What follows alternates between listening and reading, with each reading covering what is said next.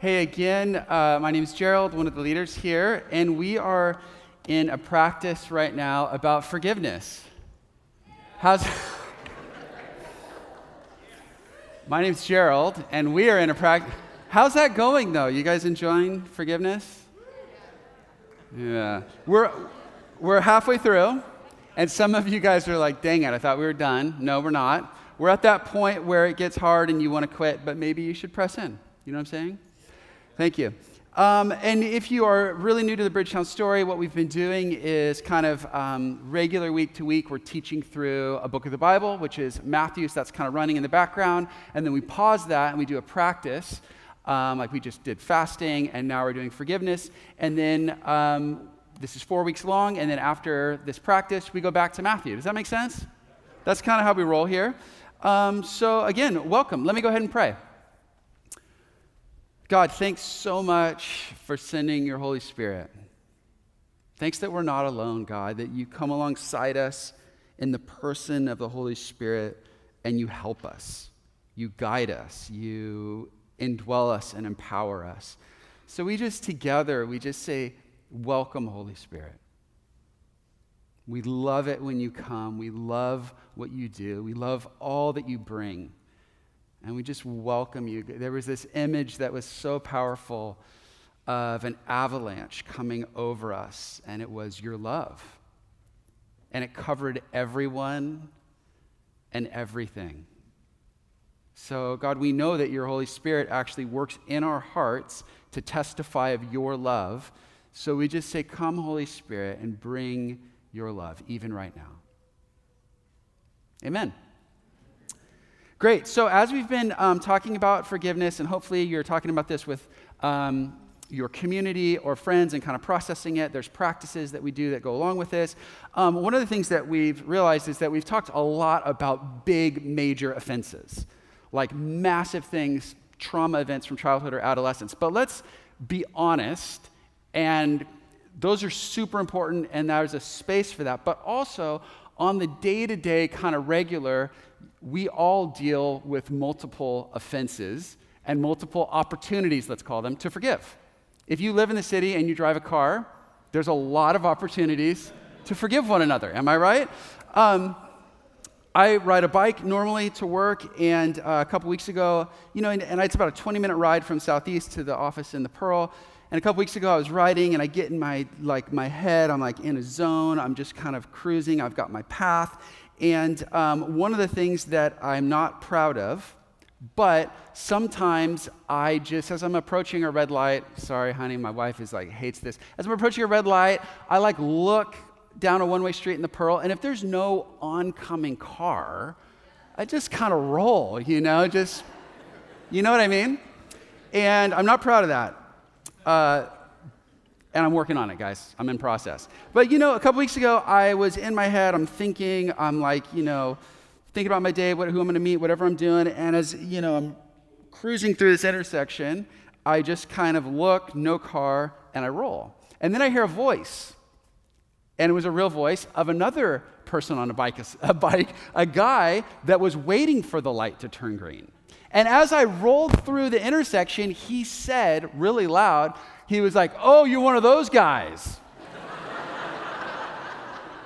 And then he called me a name that was really inappropriate, that I will not say here. I felt like I should call my mom. Mom, this guy called me a name. But I didn't want to even tell her the name that he said. And I was shocked, and then I was kind of embarrassed, and then I was mad. And I started thinking, and the funny thing was, he then passes me and then pulls into an office right next to mine. So I know where he works now. And I was thinking about it, and for whatever reason, it got stuck in my mind. And I kept thinking of things that I would say to him back if I could go relive that moment again. They were all totally Christian, and it was I'm a pastor, dude. You don't even know where I was, it's stuff like that. I was going to an emergency prayer thing, and you messed it up. I don't know. But seriously, the thing that was scariest for me was not the red light, but it was how much I kind of thought over and over and over about that and felt negatively toward that guy. So let's just be honest that forgiveness is something that we have to deal with regularly. And I will be the first to say it's something I'm still working on. So let's turn to Jesus' teaching on forgiveness in Matthew chapter 7, beginning in verse 9. This is what's been called the Lord's Prayer. This is the disciples saying, Jesus teaches how to pray, and he does, but not only does he teach them to pray, he teaches us a ton about life and the reality that's the kingdom of God. So, verse 9, Matthew 6, verse 9. This then is how you should pray. Our Father in heaven, hallowed be your name. Your kingdom come, your will be done on earth as it is in heaven. Give us today our daily bread, and forgive us our debts, as we have also forgiven our debtors. And lead us not into temptation, but deliver us from the evil one. And then a couple more verses, and this is the hard part. If you forgive other people, when they sin against you, your heavenly Father will also forgive you. But if you do not forgive others their sins, your Father will not forgive your sins. So just quickly, a couple things to point out from this. Number one, in Orthodox historic Christianity, there is forgiveness. It's an amazing thing. If you think about the world religions, one of the hallmarks of what it means to be a Christian and receive the love of God is that it's all about forgiveness. When Jesus died on the cross, his almost final words were, "Forgive them, Father, for they don't know what they're doing." Now, what we do, and as you read through the story of Scripture, actions have consequences, and our choices and actions are super, super important, but God forgives. Forgiveness is freely available. For some of you tonight, that's all you need to hear. Stay. But that was the main thing you need to hear. Forgiveness is real and it's available. We get that from that prayer. But then also, notice that Jesus assumes we're going to need forgiveness regularly. This is a template he was teaching his disciples kind of for daily prayer. And I think what he's saying is we need forgiveness daily as well. So just as we need oxygen daily, and our friend has said that forgiveness is the oxygen of the kingdom of God. I love that. We breathe in from the Father, we inhale forgiveness. But then that breath in our lungs has to go somewhere, so also we exhale and we extend forgiveness to others. Like breathing oxygen, forgiveness is normal, it's healthy, and it's necessary. Two authors put it this way. In the prayer Jesus taught his disciples to pray, he emphasized the daily practice of forgiveness as a way of maintaining and sustaining relationships. Just like food, forgiveness sustains our lives in community. Just like we cannot live without daily bread, we cannot fully live in our communion with each other and with God without the ability to grant and receive forgiveness. Forgiveness is just part of life, especially in the kingdom of God as we try to live life together in community. We are absolutely desperate for it. But we also learn from this prayer that there's a condition. To receive forgiveness, we ourselves must be forgiving people. The heart that's not open to grant forgiveness to others will also be closed off to receive God's forgiveness. That's heavy. So this leads to our big question for today, if you're ready for it. You guys ready for it? The big question is, what if I'm really struggling to forgive? What if I've tried, but I still want the person that hurt me to hurt? The pain that they caused me, I still want that pain for them. What if you're struggling with that? And we all know what this is like, even in the minor offenses. When someone that's caused you pain and they show up somewhere and you're surprised to see them, like at church. And they're like, I didn't know they went to the 5. Oh, shoot, I'm going to the 7. And they show up, they walk in, your heart rate increases, your palms are sweaty, and you do not want to greet them.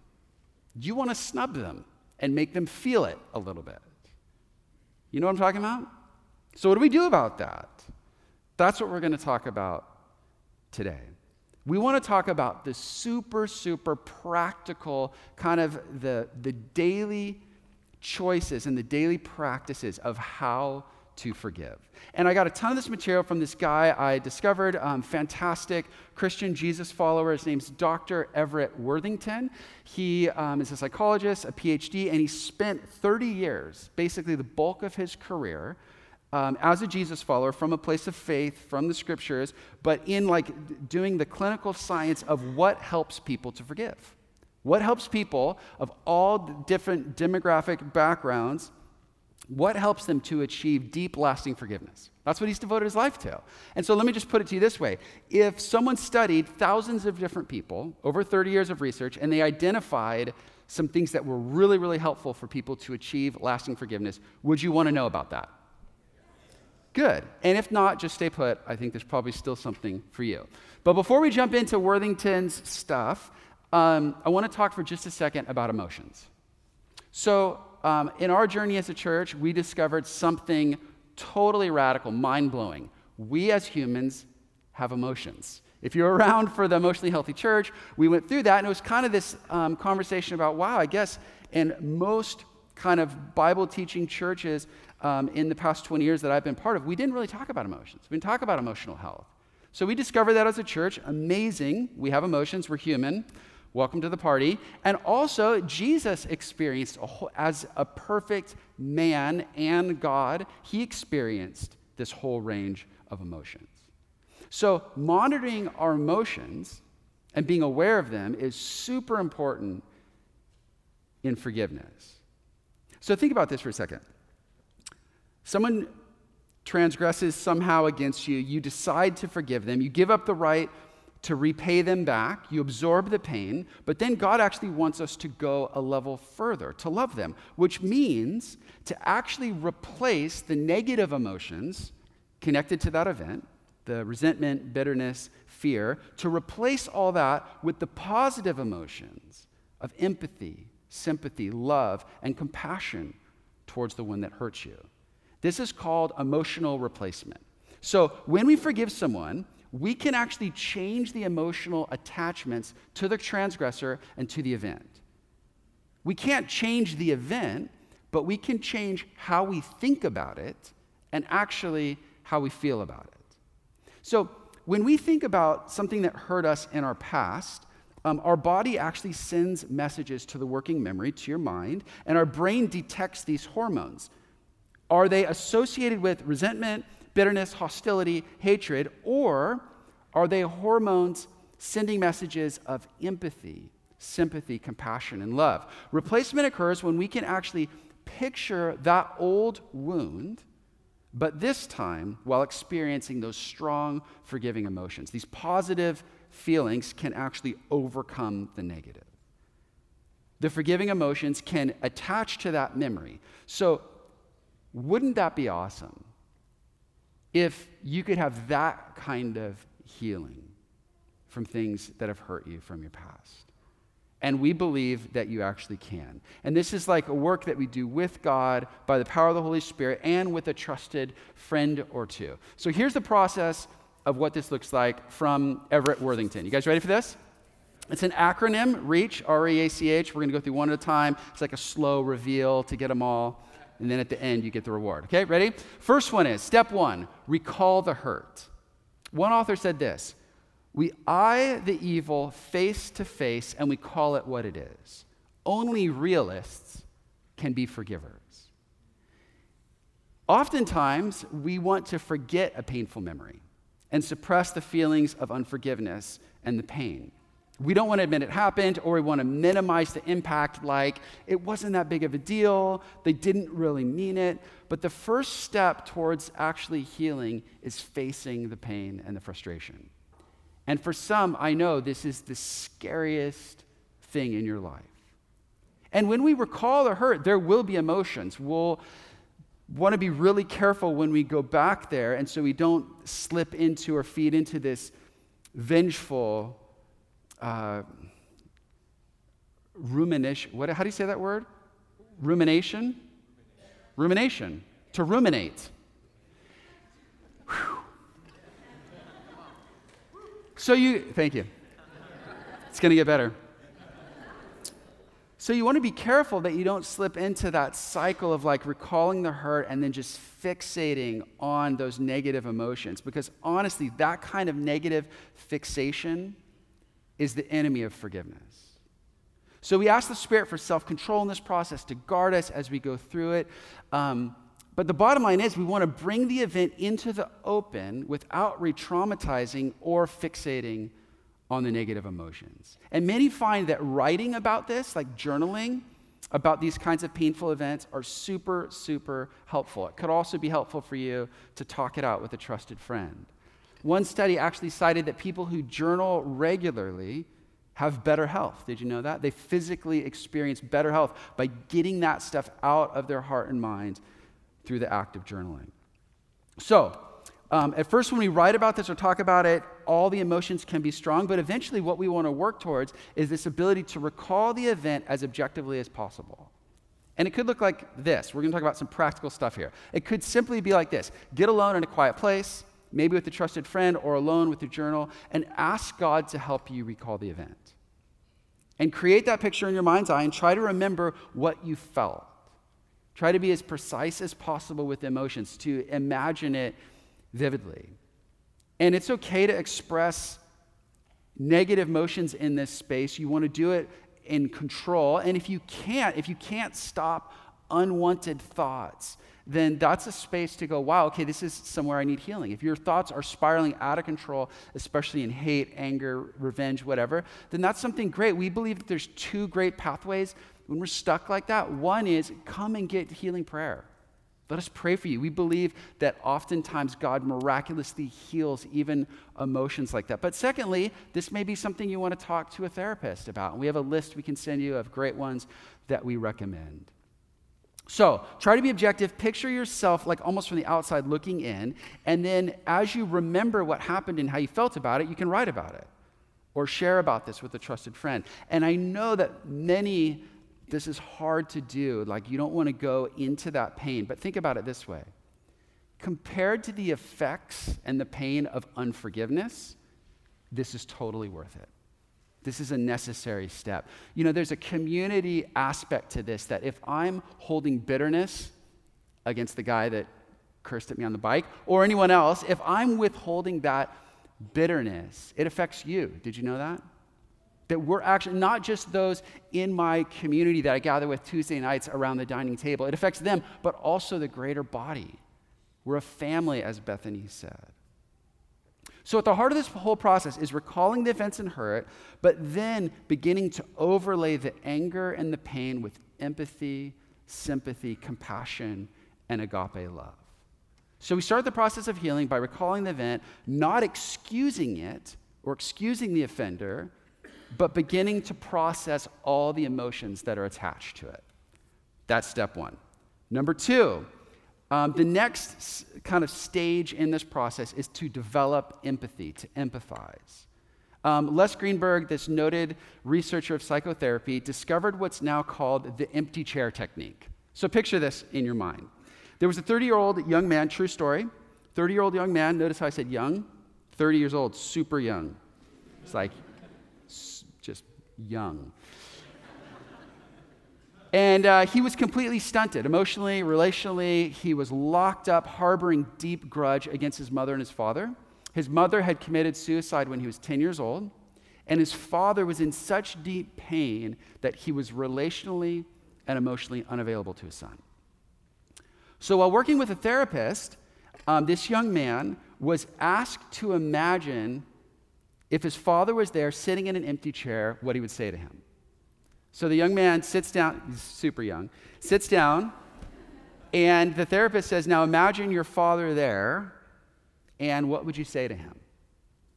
So interesting, what he's basically doing is recalling the hurt, right? So he says to his father, like, Mom died, she was gone, but I felt like you were gone too. You basically abandoned me. And it hurt so bad. You were never, ever there for me. And then the psychologist says, now I want you to sit in your father's chair and imagine what he would say back to you. So the young man sits in the chair and he thinks for a minute, just a second, like, okay, what was it like for my dad? And then he's prompted by the therapist, okay, now what would your father say back to you? And he says, I am so sorry. I should have been there for you. I wish that I was a real father to you. When your mother died, it hurt me so bad. All I could do to cope with her was just barely survive. I should have been there for you, and I'm sorry. And then the therapist says, one more time, sit now in the chair and think about what your father just said to you, and what would you like to say back to him? And he said to his father, imaginary, says, Dad, I am so sorry. I was only 10 years old when Mom died. I had no idea what it was like for you. And through that process, he began to empathize for what his dad had gone through. And that was a turning point for him in beginning to forgive his father. You see, empathy brings us a massive step forward in healing and forgiveness. When a person sits in their perpetrator's seat and sees things from their point of view, they begin to identify with them as a fellow human. And this can lead to genuine compassion, realizing that we're all under the same skin. We're all made in the image of God. But what I've experienced is that when someone hurts me, I want to focus on all the negative things about them and not see any good in them. And then I want to see myself as this like innocent victim. They're all evil and I'm all innocent, right? It's like me and the bike guy. I was actually breaking the law. I rode my bike through a red light. That's totally illegal. In the last gathering at 10 o'clock, my friend Ryan, who works for Portland PD, came up to me afterwards and he said, Gerald, the city of Portland forgives you. It felt really good. I didn't realize that I needed their forgiveness, but it felt, the entire city, it felt really good.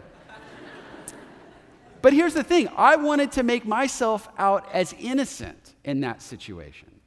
But funny thing was, I was driving with my daughter the other day. She's 16. She's an excellent driver. And I don't know about you guys, but I grew up driving in the suburbs with wide roads and like a couple four-way stops and a couple lights. But driving in the city is hard. There's one-ways. They're narrow. There's weird stuff. And so we're coming up from South Waterfront to get onto the Ross Island Bridge going east, and you go up that hill, you wait in line, you're like, it's like a roller coaster. You're like, you know what I'm saying? Then you finally get to the top where you can see, and then there's a three-way stop, and people are aggressive there. You know, they're like, you got to, okay, they went, that's how I feel. They went, and now you got to go. And so Jill gets up to the point, and then this lady goes out of turn and burns her and goes in front of her. And I was so mad. From the passenger seat, I reach over and start going on the horn at that lady. Right? And freaked out my poor daughter. She's going to be traumatized not by the lady, but from me, like jumping on the horn. She broke the rule and I was ticked. But the irony of it is, that's the exact same thing I had done on my bike that I was so mad at this guy for calling me out on. And in that, I faced my humanity and realized what I want to do is I want to turn every offender into a monster and keep myself squeaky clean. Martin Luther King Jr. said it like this: there's some good in the worst of us and some evil in the best of us. And when we discover this, we're less prone to hate our enemies. So this kind of empathic understanding doesn't make the inexcusable behavior right, but it helps it be a little bit more understandable. So some super practical stuff. How do I grow in empathy towards the one who hurt me? Just a couple ideas. Number one, start with prayer. We ask God to activate empathy in us. You could do something like write a letter from the point of view of the person who hurt you. You could write out, if you imagined that person apologizing to you, what that apology would look like. You could create your own empty chair therapy room. Just don't do this in public. Do it in private. But you could do that. And you could do that with a trusted friend. to be praying and guide you through that process. Maybe a therapist or maybe your community leader. Or you could even get to the point of where you ask and you listen to your transgressor's story. After the mass genocide in Rwanda and South Africa, the Truth and Reconciliation Committee used this principle. Victims told their stories, but then they wanted to hear the stories of their perpetrators, those that had killed their family members. And through that process, there was incredible forgiveness and reconciliation. Empathy is essential in order for healing to take place. The science shows that those who practiced empathy-based forgiveness forgave more deeply and held on to forgiveness for longer than those who didn't. However, empathizing is not enough to do the full work of forgiveness. You need also to move to the place of offering the offender a gift. So we did R, E, and now A. The next stage in forgiving is giving the altruistic gift of forgiveness. Interestingly enough, when two groups were studied, those who forgave for the other person's benefit, not for their own, had more lasting forgiveness than those who did it for their own benefit. Now, what I've always said and always thought has been, and this is still true, that forgiveness is holding someone captive, and then you set that captive free. You set this person free, but you realize the person that was really captive was yourself. That you're creating this bond, and this is really fascinating why so many of us locked in unforgiveness actually become like and create behavior like the one that hurt us because we're so connected to them through the chain of unforgiveness. So there's truth there that we need to be free for ourselves, but in their study of this, they found that it was actually most helpful for lasting forgiveness when you forgave like you were giving this release from the debt was a gift to the offender, and you actually did it for them. Interesting. The perspective is that it's not for you, it's for them. It's a gift they need that only you can give. And this act, when you do that, it brings shalom, the peace, not only to you, but to the entire community. So how do we do this? One suggestion from Worthington is this. Remember a time, and this is all these practices, all this practical stuff is on the website, practicingtheway.org, so check this out during the week. Talk about it with your community. But one step that he suggests that's really helpful is to remember a time when another person forgave you. Now, usually we say, okay, God forgave me of so much, so now I will forgive others, which is totally true. However, some people can then respond, well, he's God. Of course he has to forgive, right? So it's actually super helpful. If you're locked up, you're stuck, you're struggling in forgiveness, it's really helpful to remember a time that another human forgave you. Maybe journal about that. Share that with a friend and give thanks for that time. And then in the same way that somebody gave you that gift of forgiveness, now you offer that gift to another. You release them from the debt they owe you. And this is the aspect of forgiveness in the past 2 weeks that we've really focused in on, this releasing. And at the heart of the gospel, think about it, is the free gift of forgiveness in Jesus. Unearned, undeserved. And we live out that gospel when we give that same gift to others who have wronged us. And in some cases, like with this young man, and both of his parents were deceased, his mother by suicide and then his dad later in life. And in his situation, his dad never knew the forgiveness work he had done.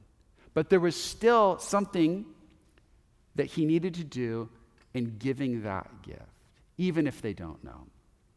Next one, you guys with me? One more or two more? The next step, C, is to commit publicly to forgive. You heard me. So have you ever forgiven and then later doubted it? Like you forgave someone, you worked through it, you're like, okay, and then all of a sudden it all resurfaces again.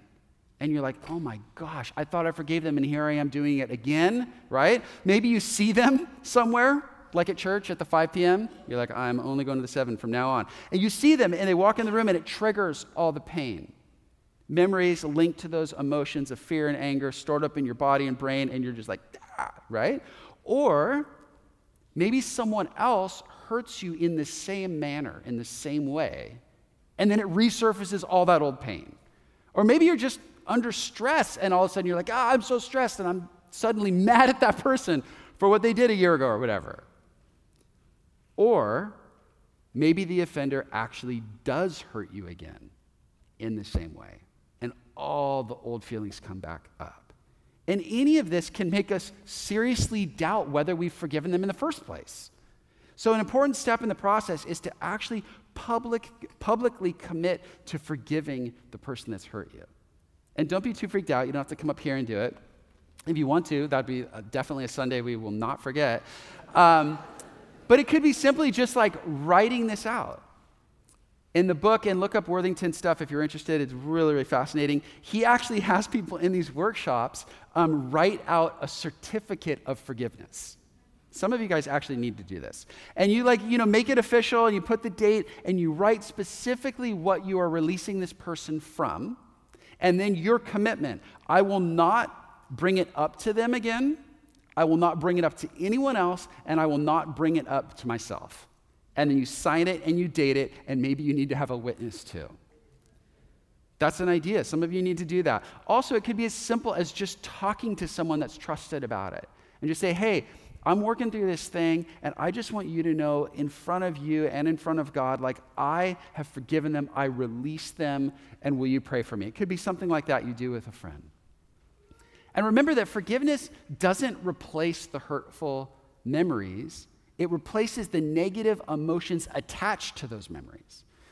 Forgiveness is a complex and emotional event. It's not just a change of belief, like, okay, I should forgive. It's a decision. I choose to release them and absorb their debt. And then also, there's an emotional aspect. Now I experience and I work towards experiencing peace and love, even when I think of them or they walk in the room.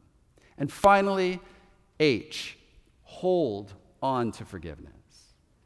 We're going to be tempted to fall back into thinking about all the ways this person hurt us. We're going to be tempted to go back to the old emotions of anger. And what we want to do, by God's grace and with the help of our community, is to hold fast to forgiveness. A couple thoughts on that. First, the pain of a remembered hurt is not unforgiveness. Unforgiveness requires fixating on the negativity, on what they did and how bad they are, and mulling that over and over and over. Again, that kind of negative fixation is the enemy of forgiveness. Remembering it is not. Also, when those negative emotions do come up, we don't want to dwell on them. It's natural to feel them. We just don't want to dwell on it. And remind yourself that you have forgiven that person. Remember what you said and did publicly. Go back, reread it. Call your friend in and tell them again, man, do you remember when I forgave them? And your friend's like, yeah, dude, you totally did it. Like, okay, that was real, right? Because I'm not feeling right. No, you did. And recommit. And I just recommit again. I did it that day with you, and I do it again right now. I release them. And something about publicly saying out loud with a friend is so powerful. There's a friend in my community who I really, really respect. She's done a lot of great work, forgiveness in her journey with Jesus. And she said every single time that she forgives someone, God prompts her to do forgiveness work for somebody, she says it out loud. Not to a room full of people, but alone with Jesus. But she actually proclaims it out loud. Again, I release this person from the hurt they caused me. Again, and she walks through that. There's something so powerful in that. So seek reassurance from a friend. Let them remind you that you've forgiven the person. And then the other thing is, if you're struggling, you're like, yeah, I worked through this process. I've worked through my forgiveness, and I'm still struggling. This is not a one and done. I hate to say it. I wish it was. But oftentimes, for the guy that was a jerk to me when I did something illegal on my bike, okay, it's easy. I'm like, oh, it's funny. All right. Hope I don't see him again. But For deeper things, this is a process and a journey that we may have to keep going through over and over again. And even as I lay out these like kind of 5 steps, for many of us, we'll be going through these over and over and over again. The example that was given to me recently is like an archaeological dig. They call it a tell. And there's, especially like in Israel, I went and saw, it's amazing. Modern day streets in Jerusalem are like 30 to 40 feet above where they were originally, because every civilization has come in, destroyed Jerusalem, and then built their civilization, and then the next one comes in, destroys them, and built, and it just goes, chuk, chuk, chuk, chuk, chuk. So you can look on some of the streets, they've dug it away, and you stand there, and you see layer and layer and layer and layer of these civilizations. Well, I think oftentimes the process, what it's like for us, is God brings us one layer deeper at a time. And you're like, oh God, I forgave that person, I'm done, I'm free. And then like a year or 2 later, you're like, really? We're doing this again? And he's like, yeah, I want to lead you deeper. I have more for you, more freedom. I've experienced that recently in my own life, and it's disturbing and really good. I'm like, I thought that was done. He's like, no, we're going deeper. I'm like, okay. So this is not a one and done. This is layers and layers and layers. So, again, the process is called reach, you ready for this? Recall the hurt, empathize, give the altruistic gift of forgiveness, commit publicly to forgive, and hold fast. So, this week, all of this is up on practicingtheway.org.